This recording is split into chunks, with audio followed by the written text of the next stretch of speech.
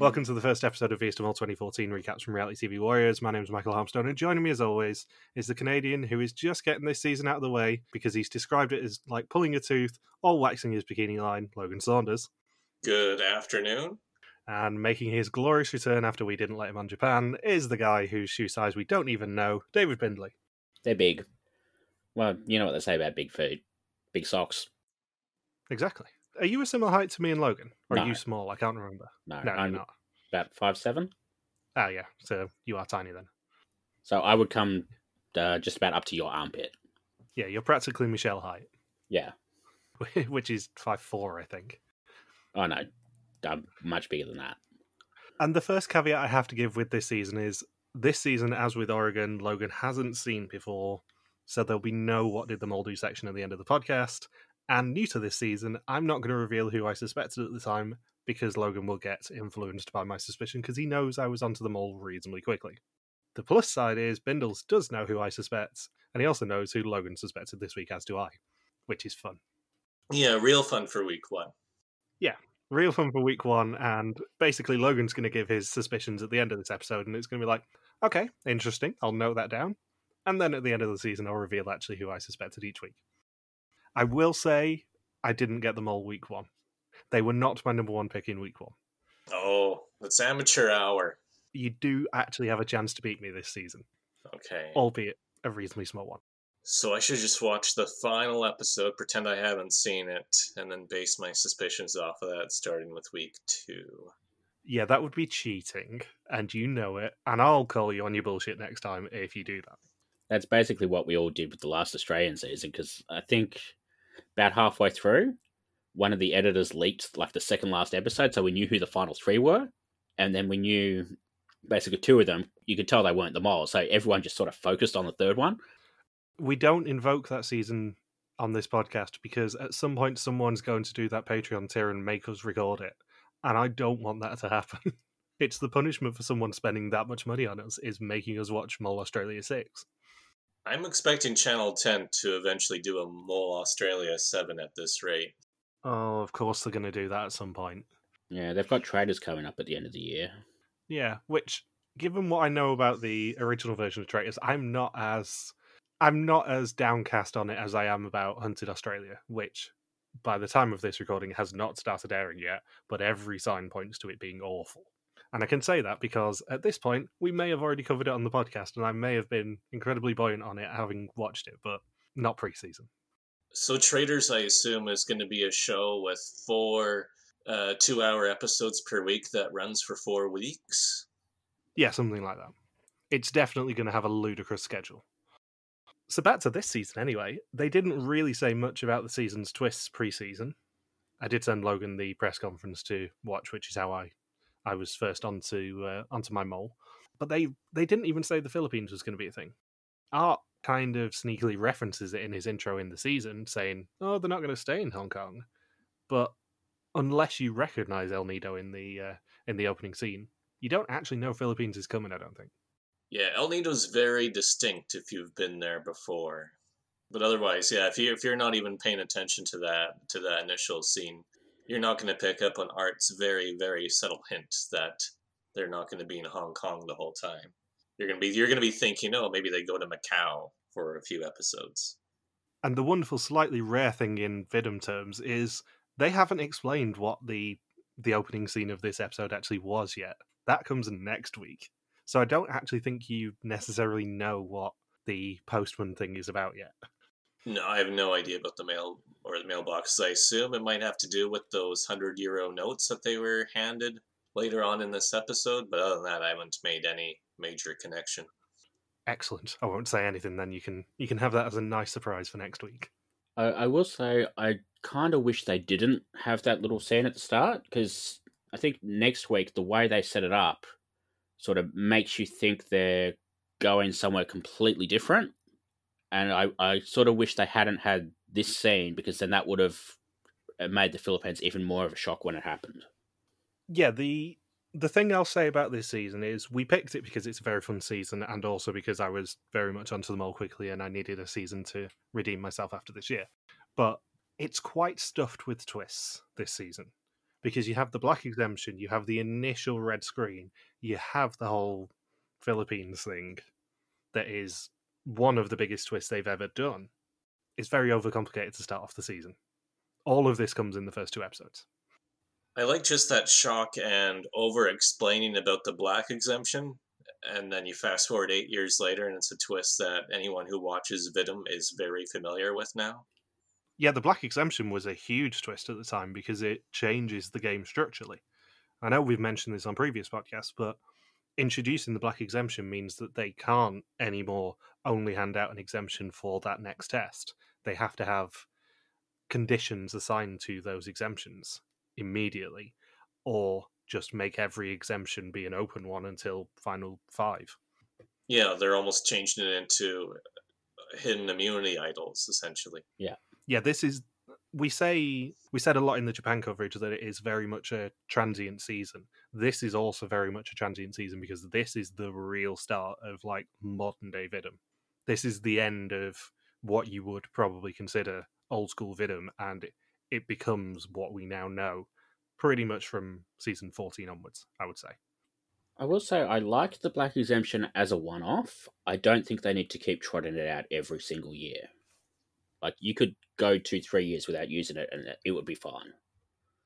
Yeah, it says all that Oregon didn't have a black exemption actually even enter the game because of the stupid placement of it, and nobody really noticed at the time. Oh, in the laser game at the amusement park? Yeah, the only place it appears is there's about 3 or 4 in that claw game in the laser game, and it never enters the season or even crosses anyone's mind. Nobody actually in the season acknowledges its existence in that claw game because nobody saw it. We only see it because it's in the B-roll at the start of the challenge. The other issue it's got is because you've got the black exemption, you've got to have a challenge for the black exemption, you've got to have exemptions, you've got to have loads and loads of jokers. And then, especially when you're combining it with like the prize budget going down from 20,000 a year down to I think 8 or whatever it was this year, it's a good way to keep the budget down. But you really need a bigger prize if you're going to do it. Yeah, what I'll say about the black exemption this season is I like how they handle it because it isn't in a challenge necessarily. They don't hand it out in the challenge, they hand it out in another way, which actually kind of makes it more fun. Rather than just trying it out as a reward for a challenge, it actually is a reward for something else. In next week's episode, at least. I can't remember whether they do more than one, but it becomes a reward next week for something else other than a challenge.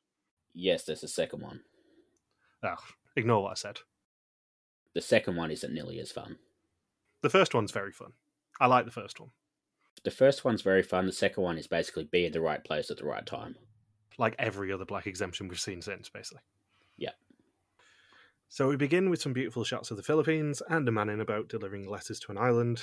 The letters have the mole logo on them and people's names, and it does say a flavouring 9. But then we cut to 17 days earlier and Art saying that the mole looks for balance in the extremes. He says the mole will adapt and has to as the competition is fierce.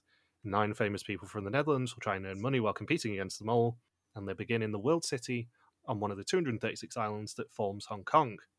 He is, of course, on the one red junk that goes around Hong Kong Harbour, and there is literally just one boat that has the red sail. That's it. It's an actual tourist attraction just called the Red Junk. Money that they earn will enter the pot, and that pot will go to the person who answers the one question at the end of the season, who is the mole. Out of interest, Bindles, can you remember where Trust Nobody starts in the intro? You mean the first season they stuck it in? Yeah, because this is 3 seasons after Horace did the Trust Nobody, and we still don't have it, the family photo here. Oh. I know it was in the credits in El Salvador and Nicaragua because it was like the first time that had spoken word in there. And now they just sort of, do all the shouting out all the time. I don't remember when they brought it back.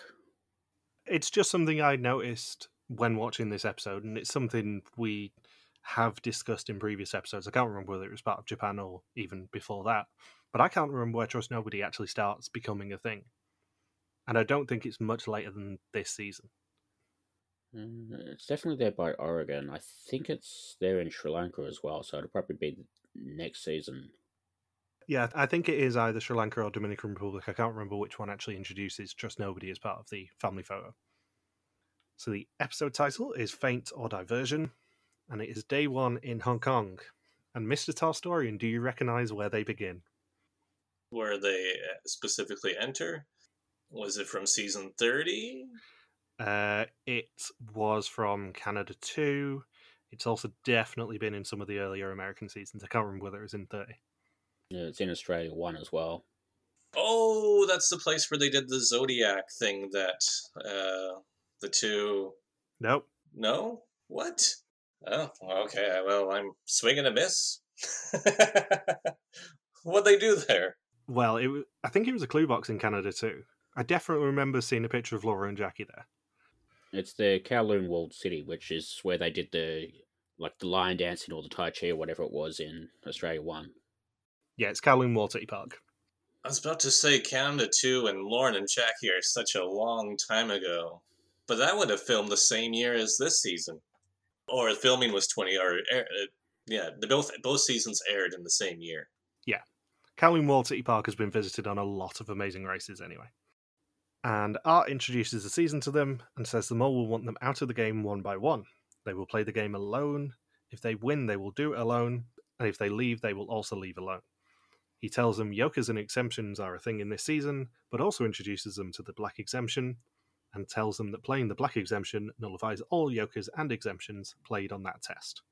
He also tells them to get ready for test and execution, which they're all pretty confused about. What's funny, too, is when he's telling the history about Hong Kong, you can tell that production doesn't know there's much of an international online audience for Vidum yet, because he says, oh, it was a former British colony, and now there's 7 million Chinese people, and they're all squeezed into the size of a town called Valuvi. And I'm thinking, where the hell is that? No one's heard of that outside of the Netherlands, I presume. I googled it. It's basically just like the biggest national park in the Netherlands.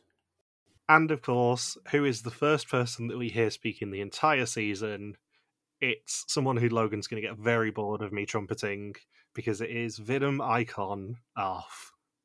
And I'll warn you now, she is one of my favourite people ever to play Vidum. She's insane. She's a fucking delight. She brings the balance to Tigo's presence. Oh yeah, she makes this season worth watching when you know that Tico is a thing. Because as much as I hate Tico, I really, really like Arf. Tigo never likes to stick with a consistent hair length, because I watched that preseason thing, completely bald there. Here he's trying to go for some sort of rock star hair, and then when he comes back for Renaissance, he has much longer hair. He's always switching things up. That's the first time someone's ever accused Tigo of caring about his appearance.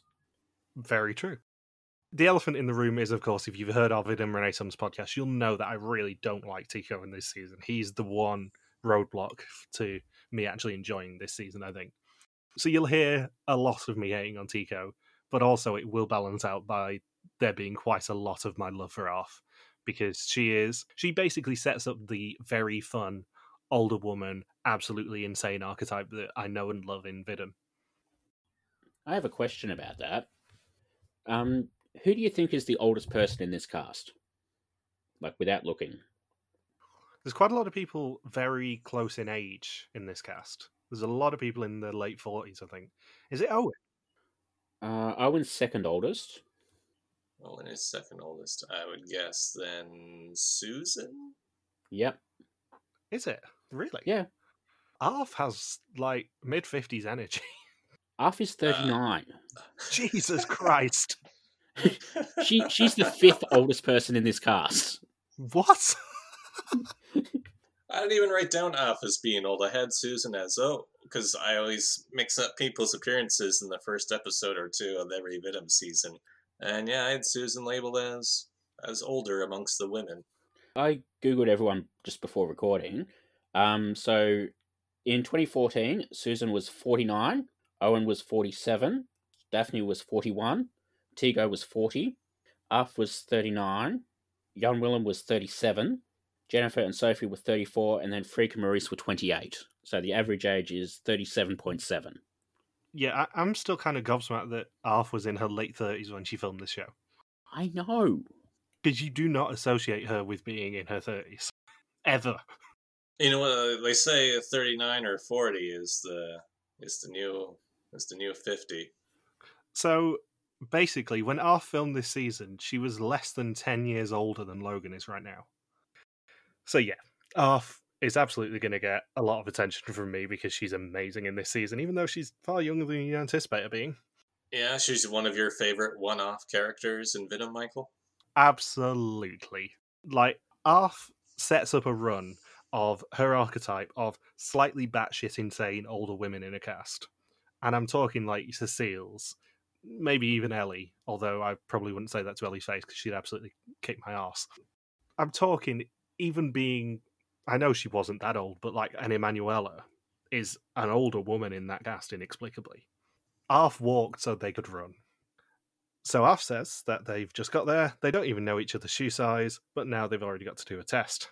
Jan Willem says that when you play Viestemol, you know nothing is what it seems, but you never expect to do a test without even playing one challenge. And then it is time for the test. Questions. Art specifically doesn't say how many questions, but just questions about the identity and actions of the mole. Whoever knows the least will go home, apart from the mole who can never go home. Sophie says she just wanted to get it out of the way. It's like pulling a tooth or waxing your bikini line. You just have to do it quickly. She says that the mole is a man. Jan Willem says you can't know who the mole is, but he's trying to eliminate his options. He says the mole lives in Amsterdam and is Maurice. He was surprised by the test only being 10 questions, so he didn't spread as much as he wanted to. Jennifer says she knows nothing, and then there are only 10 questions. She says she was on one person too much. Frank says it's scary to go for one person so quickly. Daphne says it's Maurice. Maurice says it's Tico or Owen. Art says it's Jennifer or Sophie. Susan says she thought it was weird that Tico immediately understood what Art meant about preparing for test and execution. And Owen says that it was intense. You didn't do anything, and now you have to answer questions about people who you just don't know. Art describes the first test and execution as always intense, but more so this time when you have a long plane ride home and are already separated from the 9 people who you have just met. Sophie, Owen, Susan, and Tico all get green screens before Daphne gets the red one while wearing a red shirt. How do you feel about this twist? I really don't like this twist generally, because it just kind of subverts what we know. Although they do play it really funnily here, because they give her a eulogy before actually telling us that she's not going home yet. I was waiting for a montage. I think it's interesting to do this as a one-off, and I'm glad they've not repeated it. There was one UK Big Brother season where they basically did an eviction on the first night, and they did the eviction, got the guy out, did his interview, and then they basically did the highlights package, which was him going in, opening the thing that basically told him he was evicted, and then getting out, and that was it. That was the montage. Yep. They ended up bringing him back, though, didn't they? Later Yep. in the series, which sort of spoilt the fun of it. I think I have a mutual Facebook friend with him. I'm sorry. So Daphne gets eulogized, even though they've only been together for 2 hours. However, Art congratulates her and says that she now knows more than the rest do. At the end of the episode, they will sit the remaining 10 questions, and she has until then to turn her red screen green. This is a terrible twist because it rewards somebody for doing terrible on the opening quiz. It's like, you really sucked at the quiz first thing, so we're going to hand you a massive advantage that might win you the game by the end of the season. I will also say, when I was listing everyone in this cast, Daphne was the one person I'd forgotten. I remember everyone else in this cast, but could not remember Daphne for the life of me, even seeing a picture of her. It was only when we actually found out who she was at the test that I went, oh yeah, it's Daphne, isn't it? Forgot about her. I really wish they would have thrown in a montage, though, because for her, they could have had her standing in front of Art, explain the black exemption, her going to sit down in the chair for when she does the quiz, her getting out of the chair, and then her walking onto the chair for the execution, and then her reaction to being executed just a few seconds prior, and then Art could have told her the news. I wish they had gone that route. Yeah, we get the classic elimination style eulogies from everyone in confessional, though, which did make me laugh. They play it completely straight, to their credit. So they then check into their hotel, and Freak describes them as a group of weirdos.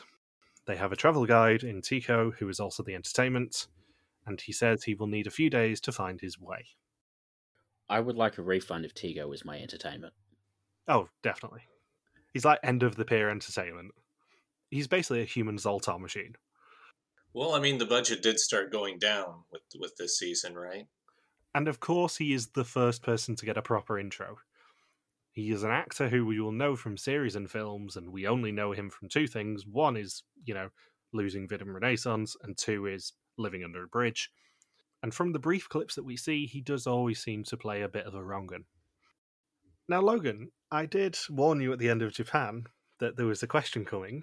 I don't know whether you remember what the question was, but did you spot the Japan cameo in this episode? No, I did not. Hilariously, when I was chatting to Bindles about this yesterday, maybe the day before, it's actually a cameo that someone from this season makes in Japan, and the reverse happens in their intro in this episode. And that is Freak, because he won the Search for Joseph, which was hosted by Fritz Sissing. So in Fritz's clip, in his intro, you see him announcing Freak as winner, and in Freak's clip, you hear Fritz say the winner is Freak. Oh, I didn't even catch on to that. I was just fixated on who's Joseph. I don't think this ever made it to the US, but it was a run of Andrew Lloyd Webber themed shows in the UK originally, and then went to the Netherlands, looking for the main character of musicals. So the UK had How Do You Solve a Problem Like Maria from The Sound of Music. We had I'll Do Anything from Oliver. We also had Any Dream Will Do, which was the Joseph one, which got adapted in the Netherlands. I think the Netherlands have done about 10 of them now. They've done some that we didn't do. Oh, so the Search for Joseph isn't just going around a theater looking for some guy hiding in the makeup room or under one of the bleachers in the theater. No, it is. It's the search for the lead for Joseph in His Amazing Technicolor Dreamcoat. And I think the Netherlands still use the Illumination song of Close Every Door. But yeah, we had about 6 or 7 of those in sort of the mid-2000s. But Freek won the Dutch Joseph one. And he's 26 and a singer and actor, and he's been in Les Mis, Petticoat, and Joseph, and now this season he's in Love Story. And the love story that he's in is with Off, who has quite the conversation with Freak here. She couldn't help but point out they're an interracial couple, and then says she's going to give him a pill and go through his bag. So Off has just started to share a room with somebody and has already come up with a plan to roofie her roommate just so she can get some extra information for the next quiz. Standard mole strategy. Can I also point out, we've still not actually been introduced to Arf properly yet. Our introduction to Arf is her saying they don't even know each other's shoe size, then going to interracial couple, then going to I'm going to roofie Freak. That's the trajectory we've already had with Arf, and we still haven't properly met her. Imagine if she was in the last Belgian season and shared a room with Philippe. She'd just be saying, "What? You're just babbling that you're the mole in your sleep? Why'd I waste money on roofie pills then, if you're just going to tell me now?" So yeah, at the front desk they do divide up into rooms, and Freak and Arf have that conversation.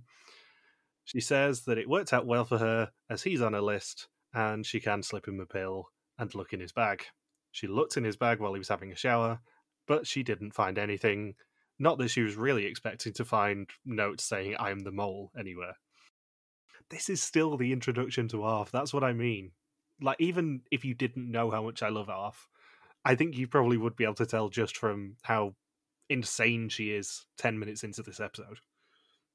So they meet Art in a market for the first real assignment, and he tells them to make 5 duos. Freak deliberately chose Daphne as she got the red screen, and it is a way to divert her and send her home. Art expects to meet them in half an hour at the police station. They can follow him, but if they do, they will earn no money. Each duo gets an envelope where they can find money, but all 5 duos have to be at the police station on time, or they earn absolutely nothing for the pot. To add to the fun, they're only allowed to ask for directions in Cantonese. What would happen if they all did just follow Art and say, this challenge seems a bit tough. We'll just follow him to the police station. Would they have aired it? Almost certainly not. Unless, of course, Tico got to the front and was their travel guide. If he got his umbrella out and started guiding them there, then they would have aired it. And Maurice says they were dropped off in the projects of Hong Kong. I have never heard of there being any projects in Hong Kong. I winced at that purely because they've literally just come from Kowloon Walled City Park. And if you know anything about Kowloon Walled City, you'll know why that was a little bit insensitive. Kowloon Walled City until the early 90s, I think it was the closest you can get to the projects in Hong Kong. It was very much run by the triads. There were skyscrapers 6 inches apart from each other, and there was an insane population density there. It was basically just a slum. And unsurprisingly, this didn't particularly reflect well on those running Hong Kong at the time. So they, I think it was Chris Patten as governor of Hong Kong, started a project to essentially raise Kowloon Walled City and get the triads out and turn it into a park, which it now is. It's an insane story, the story of Kowloon Walled City. But it was very interesting. As you might have guessed, I have been there. I've been to Kowloon Walled City Park. Thankfully not when it was just Kowloon Walled City. So, Maurice and Jan Willem have to find a Chinese wedding gift shop. Sophie and Arf have to try and find a dry cleaner. Susan and Jennifer have to find a seafood restaurant. Tico and Owen have to find a cafe. And Frake and Daphne have to find a grocery store. Specific ones, of course, because that would be too easy. Yeah, it's too bad that Tigo's location wasn't to find a barbershop. That comes later in the season when he has to do the roulette wheel task. That's why it ends up that way. He just likes it. The annoying thing is Art went to the police station, but then like that entire block is just like 7 police stations all around each other. Oh yeah, having been to that area of Hong Kong, it's an impossible challenge, this. There is no way anyone's making a decent amount of money in this challenge. Just out of interest, Kowloon Walled City was demolished in 1993. Wow. Oh, that's when the Blue Jays won the World Series. In January 1987, the Hong Kong government announced plans to demolish the walled city after an arduous eviction process and the transfer of de jure sovereignty of the enclave of China to Britain. Demolition began in March 1993 and was completed in April 1994. But yeah, it's well worth looking into the story of Kowloon Walled City because it was very interesting when I was there. This is a hilarious first challenge, too, because for Dutch people, I presume this is their first introduction to a completely tonal language. Yeah, and also the fact that they say Chinese in the episode, but they speak Cantonese in Hong Kong, so it's a specific variation of Chinese that they have to do correctly as well. And because it is obviously a former British colony, there's still a lot of people who will speak English as their first language in Hong Kong. Yeah, like who was it that ran into the one major English-speaking local? Arf and Sophie. Yeah, when Sophie and Arf run into that guy, and Sophie and Arf essentially turn into a dog from one of those black and white American TV shows from the 50s or 60s where all they can do is nod and shake their head and be led where to go. You know the strategy: point, grunt, smile. Yeah. It's being a tourist anywhere in the world. That's just how it works. If you're allowed to speak, you have to speak loudly because they understand you much more if you speak loudly at. Yeah. What? There's a problem at the local well? Oh wait, you mean a dry cleaner? So Jennifer is an actress and lists the shows that we won't know her from. I like how they all list where they're from. It's like, yeah, I haven't heard of that. I haven't heard of that. That's irrelevant. I think I might have been a bit pissed off when I was watching this episode. I don't know why, because half of the people have just got the notes of, oh, we'll know them from this. But of course we don't, because we've never heard of these people before. I can't remember specifically who it was, but they said, oh, I was in the movie Taped. As if that was a big accomplishment, or it won Oscars, or it won Best Picture at the Oscars. I think it was Susan. Yeah, Susan. Oh, yeah, she did say that, yeah. And she said, yeah, I was in Taped. Well, what the fuck is Taped? Susan is actually one of the more famous people in the cast because she's in Dutch Desperate Housewives, or was at the time, I think. Oh, is that why she was copying that thing from Basic Instinct in her intro? Yeah, I'm pretty sure that the Netherlands adapted Desperate Housewives and she was one of the main characters. Or it's something very similar if it isn't that. And the worst offender for speaking loudly at locals was definitely Tigo. Tigo was somewhere between speaking loudly and just outright barking at the Cantonese-speaking population.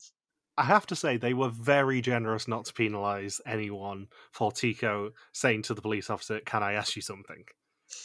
Yeah. They were super generous there, and I think it's probably just because they wanted to actually give them money to do the twist next week, but Yeah, they were very, very generous with that, because I'm not sure as a producer I would have been that generous. I think they probably, if Tigo had found his money, I think they probably wouldn't have awarded it. Yeah.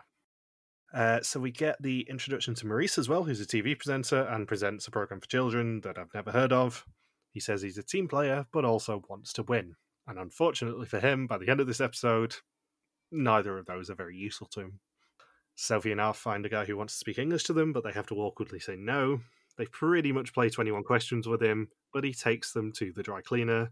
Sadly, no, not the right one. Just a dry cleaner.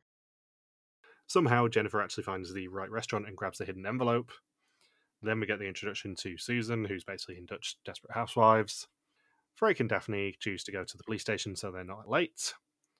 Then we get Tico and Owen asking the police officer, and that's all for naught anyway. Frake and Daphne arrive with 8 minutes to spare. And Daphne is a presenter and actress, and lately she's been hosting film festivals. Yet again, nothing that we have seen.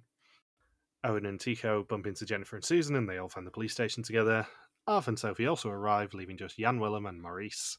They arrive with 2 minutes to spare, and say that Chinese is a useless language. I don't know about that.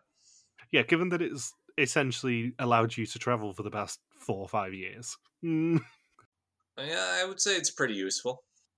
Do you think that some of these comments would have aired had this episode aired now?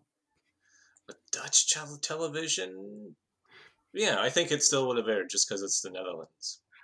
I'm not sure they would have called Chinese a useless language on air. I'm certainly not sure that Arf would have joked about roofing Frake in 2022. However funny it was. I think it's Arf. No, she probably would have. Arf still would have said it. They just probably wouldn't have aired it. Yeah. So Jennifer and Susan's envelope contains €400, and Art splits up the notes amongst 4 people, which confuses the group further. They try and select a treasurer, but Sophie suggests that they all keep their own notes, and there is a wonderful no from the group before they elect Frake as treasurer. We get a flash of the postman again after this scene. They then have a coffee together, and the phone rings, and Art tells them a car is waiting for 2 of them outside, the 2 who like being in the spotlight. I love how they managed to find the smallest cafe in Hong Kong for these 10 very tall Dutch people to sit in. Yeah, a lot of buildings in Hong Kong are small inside. I know I'm not exactly a small human being, but it was a little bit of a culture shock when I went to Hong Kong first, because I hadn't been to mainland China at that point, which was a massive culture shock. But it was a bit of a culture shock, basically being the tallest person anywhere, because I'm genuinely not used to all that sort of stuff. It's nothing on me being in the Forbidden City in Beijing and people trying to take selfies with me because they'd never seen some of my height before. But there was a little bit of like culture shock and the buildings being a bit smaller than I'd anticipate in terms of width and height, all that sort of stuff when I was in Hong Kong. Both times, actually. So they quickly choose Tico and Frake, even though, as we well know, the only spotlight that Tico loves is the light that shines when he tries to leave his bridge. I've got to get the Tico homeless jokes out, because they're completely irrelevant this season, but they did make me laugh a lot in Renaissance. Yeah, when Tigo was in the pair, I don't know if Art was saying, oh, it's Freak and Tigo, or if he's saying, Freak and Tigo. Freak and Tigo is how I said it by the end of the season. The one thing that Logan knows about this season is where Tico places. Everything else, Logan knows nothing about, which is glorious. And we get an unusual shopping list where they have to buy some lights that can, I guess, shine about 1,500 meters. Yeah. Do you think they were specifically told they had to buy lights, or could they find laser pointers? I'd assume they would have received more specific instructions off screen. Yeah, because laser pointers is the obvious way to go here. Hong Kong is a city full of tech shops. I would have searched out a laser pointer if it was allowed. And then, try and shine it in Tico's eyes from 1,500 meters away.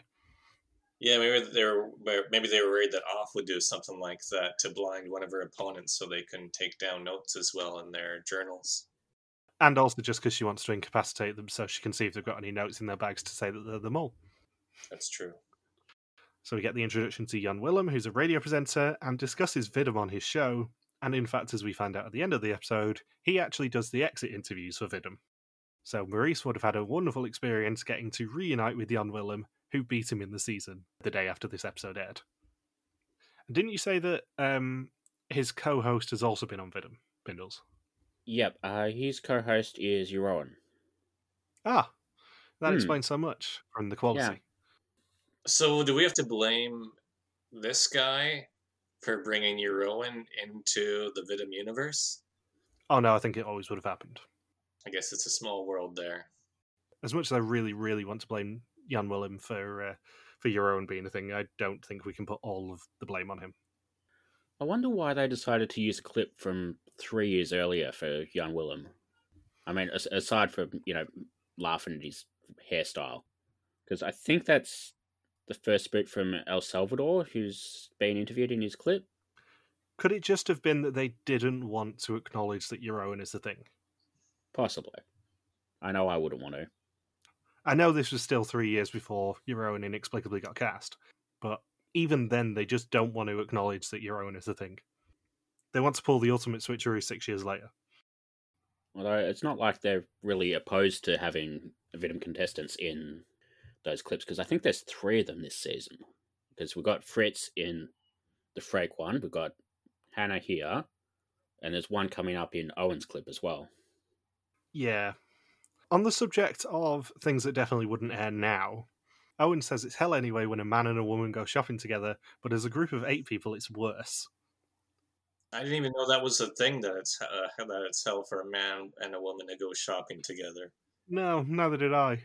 No. But yeah, even 8 years later, I don't think that'd air anymore. I think they'd at least think twice about those comments airing. Jan Willem says that No Light was good enough for the group, and then we get Owen's introduction, and he's a sketch comedian. He plays with hand puppets. He also plays with a former Vidum contestant in that clip, Bindles thinks. We're one of the hand puppets on Vidum? Is that what we're going to be resorting to in the next couple of years, because we've ran out of Dutch celebrities to be on Vidum? Yeah, they pulled a Masked Singer and just put Kermit the Frog as the first boot. That's what it was. Yeah, that woman who interrupts him in his clip, I think is Martina from the Sri Lanka season, underneath all the wigs and everything. So eventually they find something they think will be good enough, and are dropped next to the harbour in the evening in pairs. And most of them are really high up and get a beautiful view of the fragrant harbour itself. Jan Willem compares it to Rotterdam. Yeah, there's a little bit of a difference between Rotterdam and Hong Kong. I know you had a little bit of a problem with one element of this challenge as well, Bindles. Yes, so the choice of places they've used pretty much makes this challenge even more impossible than it already is, because 2 of those buildings are literally across the road from each other. Now, one of them I at least get, because Philips is a Dutch company, that's why we get so many close-ups of it, but I don't know why they needed the second building. This challenge is, I would say, one of the most impossible challenges in Vidum history. It is absolutely impossible to earn any money in this challenge, and they make it even harder with the placements of these groups. And there's only a 6-minute time limit to communicate with 4 different pairs. That you don't even know where they are, and you don't know what they're shining. They had to find the torches themselves, so you don't even know whether they can see them. Oh, and also we're going to do this after the nightly light show that they do at Hong Kong Harbour. Oh, and did we mention that Hong Kong has millions and millions of people living there too? Oh, and they've got to communicate this 1.5 kilometres away as well. Yeah, 1,500 meters away. And they don't know if it's a word or a message or a phrase or numbers or just spot this color. They have no idea what it is they're supposed to communicate. So apart from that, it's an entirely possible challenge. Yeah. What? I can't believe you guys are idiots for not winning this 2,000 euros. So each pair gets an envelope saying to make themselves seen by the team on the other side of the harbour, as well as communicating something to them. We then get the introduction to the icon that is Arf, who's a columnist, an absolute icon, and is also occasionally on TV giving her opinion on things. For example, interracial couples and roofing people, and whether it's morally right. I wonder what her opinion was on the whole Bill Cosby thing then. I think Bindles is regretting his choice of coming on with us tonight. I always regret coming on this podcast. When I say at the start of the episode that we just wouldn't let you on Japan, it was more that you said, no, I know what you guys are like. I'm just going to be mortified constantly. The scary thing is that the most problematic moment of this season is still coming. I know. I can make all these jokes now because I'm not joking about that later. So Frake and Tico meet up with Art and are given a picture of the skyline. They have to identify in the space of 6 minutes where the other teams are and communicate a code to them in single digits, 3425, using a laser pointer that he gives them. And of course the 6 minutes takes place during a light show, and Tico takes control, because of course he does. So yeah, impossible challenge. They did get one number right, though. Inexplicably, yes, they somehow do get one number of the 4 correct. But I think it's perfectly encapsulated by Arf, who says Hong Kong is very bright, and we have to look for small white lights because that is what we bought. Yeah, because it's not even the same colored light that Freak and Tigo have. No, they don't even know whether they're looking for Frake and Tico or whether they're looking for the other groups. That's the other thing. Yeah, and it's not like they're going to see the pairs behind 1,500 meters of distance, too. No, all they're told is communicate something to another group. Yeah, so the other groups, they're thinking they could be receiving a message from them and mix it up with whatever message Freak and Tigo are sending them. And then we get our final introduction, which is Sophie, who's a TV presenter for the KRO. And when they all reunite, Art says that the assignment was clear. It was not. They had to make themselves known to Tico and Frake and get a number back off the guys. They have to use the 4 digits to open the safe containing €2,000. Arf and Jennifer saw 7, Jan Willem and Daphne saw 4, Owen and Sophie saw 0, and Susan and Marie saw 4, which of course is wrong, meaning they earn nothing of €2,000 for the challenge and €400 of 4,000 for the episode. I would even just subtract the €2,000 as a possible, because you say it's 400 out of a possible 4,000, but I don't think possible applies to the challenge we just saw. If I'm putting the €2,222 and 22 cents or whatever it was from Renaissance in the canon, I have to put the €2,000 from this challenge there. You didn't put the €500,000 euro, or was it 6 or 7 million euros from the karaoke challenge? It was €6 million. They did about as good as could be expected. Yeah. They got 1. They nearly got 2 because Arf and Jennifer were in one of those buildings that were right next to each other, and I think their number, the 7 they guessed, was like the 3 and the 4. Oh, because they were so close together. Yeah, so they basically saw both signals and thought it was all for them. But I'm still not even sure how you guess 0, because like, how do you even signal that in a challenge like this? Well, the person has the light on, and then you see where the person is, and they're holding up the sign for 0. So Art says to them, beginnings are hard, but he'll see them tomorrow. Jan Willem and Daphne were the only ones to get their number correct, meaning that nothing Tico did was successful, which is pretty representative of his Vidum career, really, isn't it? And on the quiz, everyone admits they're spreading on who they suspect. Yeah, we get a fun Daphne and Jan Willem scene first. You can't skip over that. Oh yeah, I also had that note there, yes. So they wake up on day 2. Daphne has a wake-up call with the first part of the test, so Jan Willem told her to play a little bit harder than she was.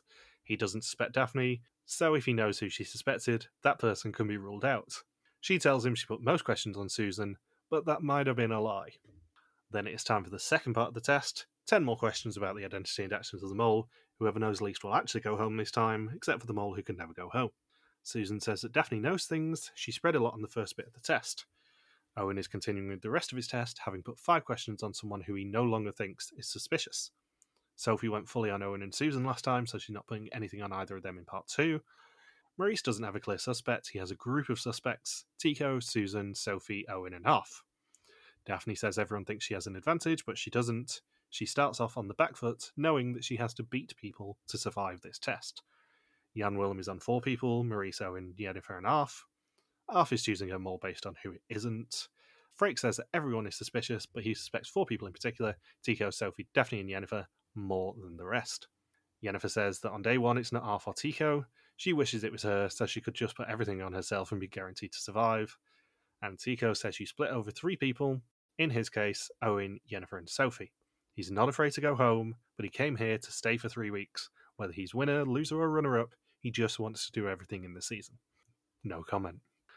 Art says that most people already know what it's like to get one of their screens, but whether it's easier is unclear.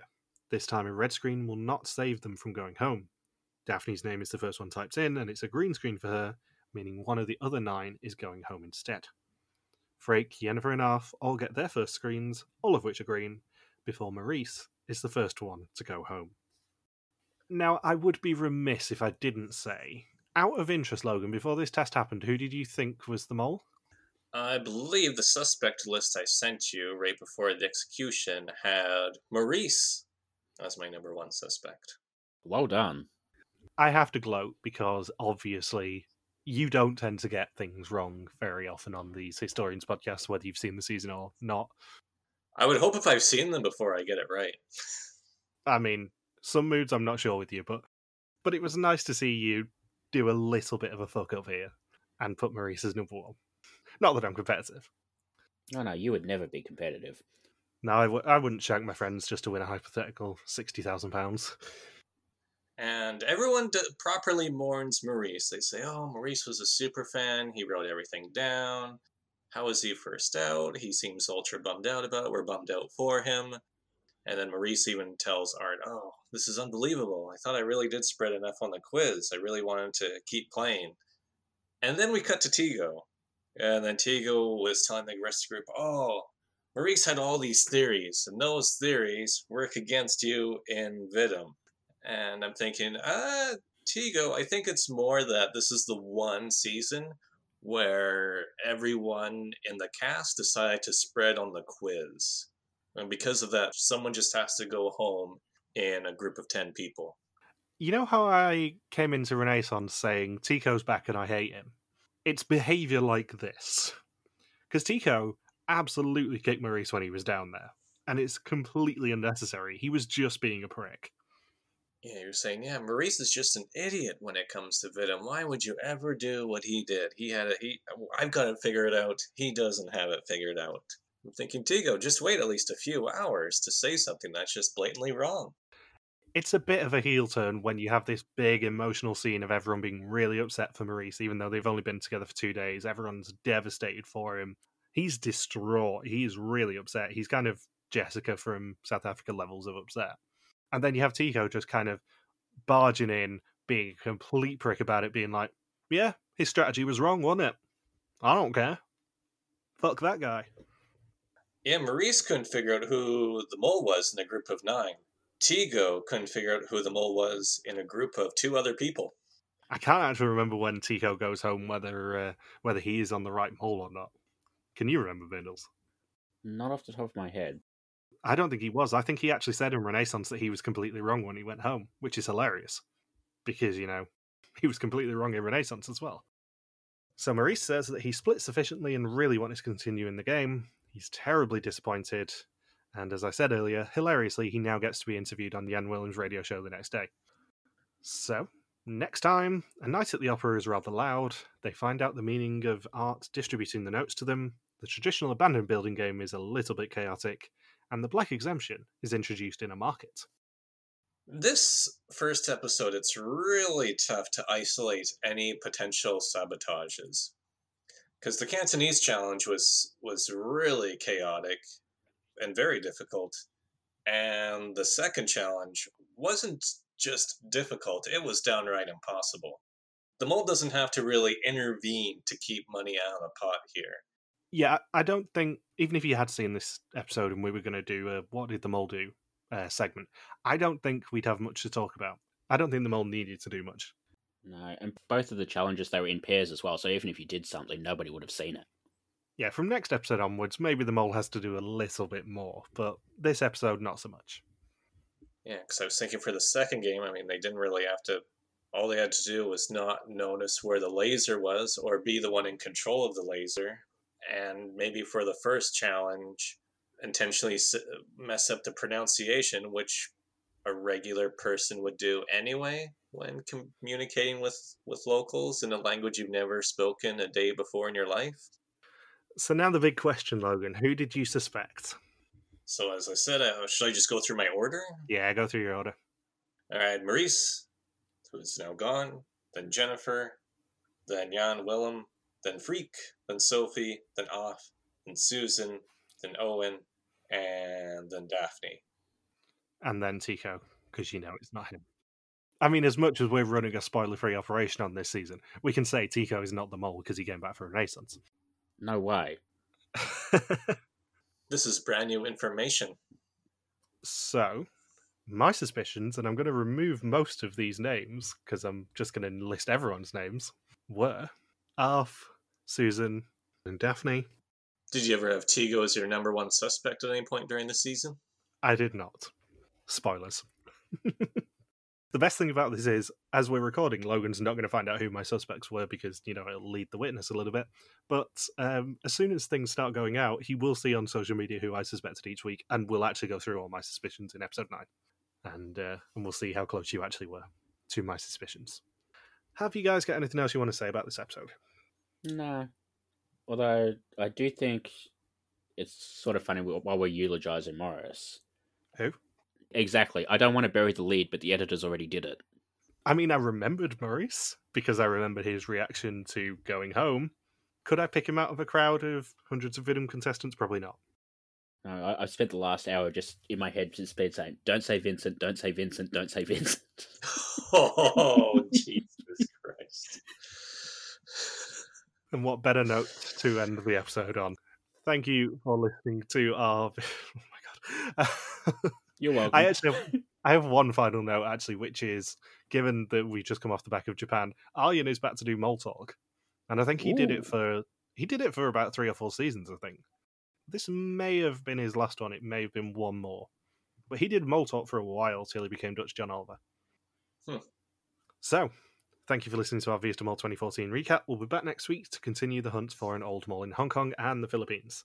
Don't forget you can contact us on Twitter, Facebook, YouTube, or Instagram where we are TV Warriors, or you can email us and contact at rtvwarriors.com. Logan's on Twitter at Luxbuaki, Bindle's Instagram Recapper, and I'm MJ Harmstone. Thank you as always to Marika for the subtitles. We'll see you next week. Peace out. Damn it, I can't do it right this All I could hear when I was doing the outro was just you giggling in the background. Yeah. Because I had the same note of don't make that mistake of saying Vincent. You're still thinking of Vincent. That's all that's making you laugh here. Yeah.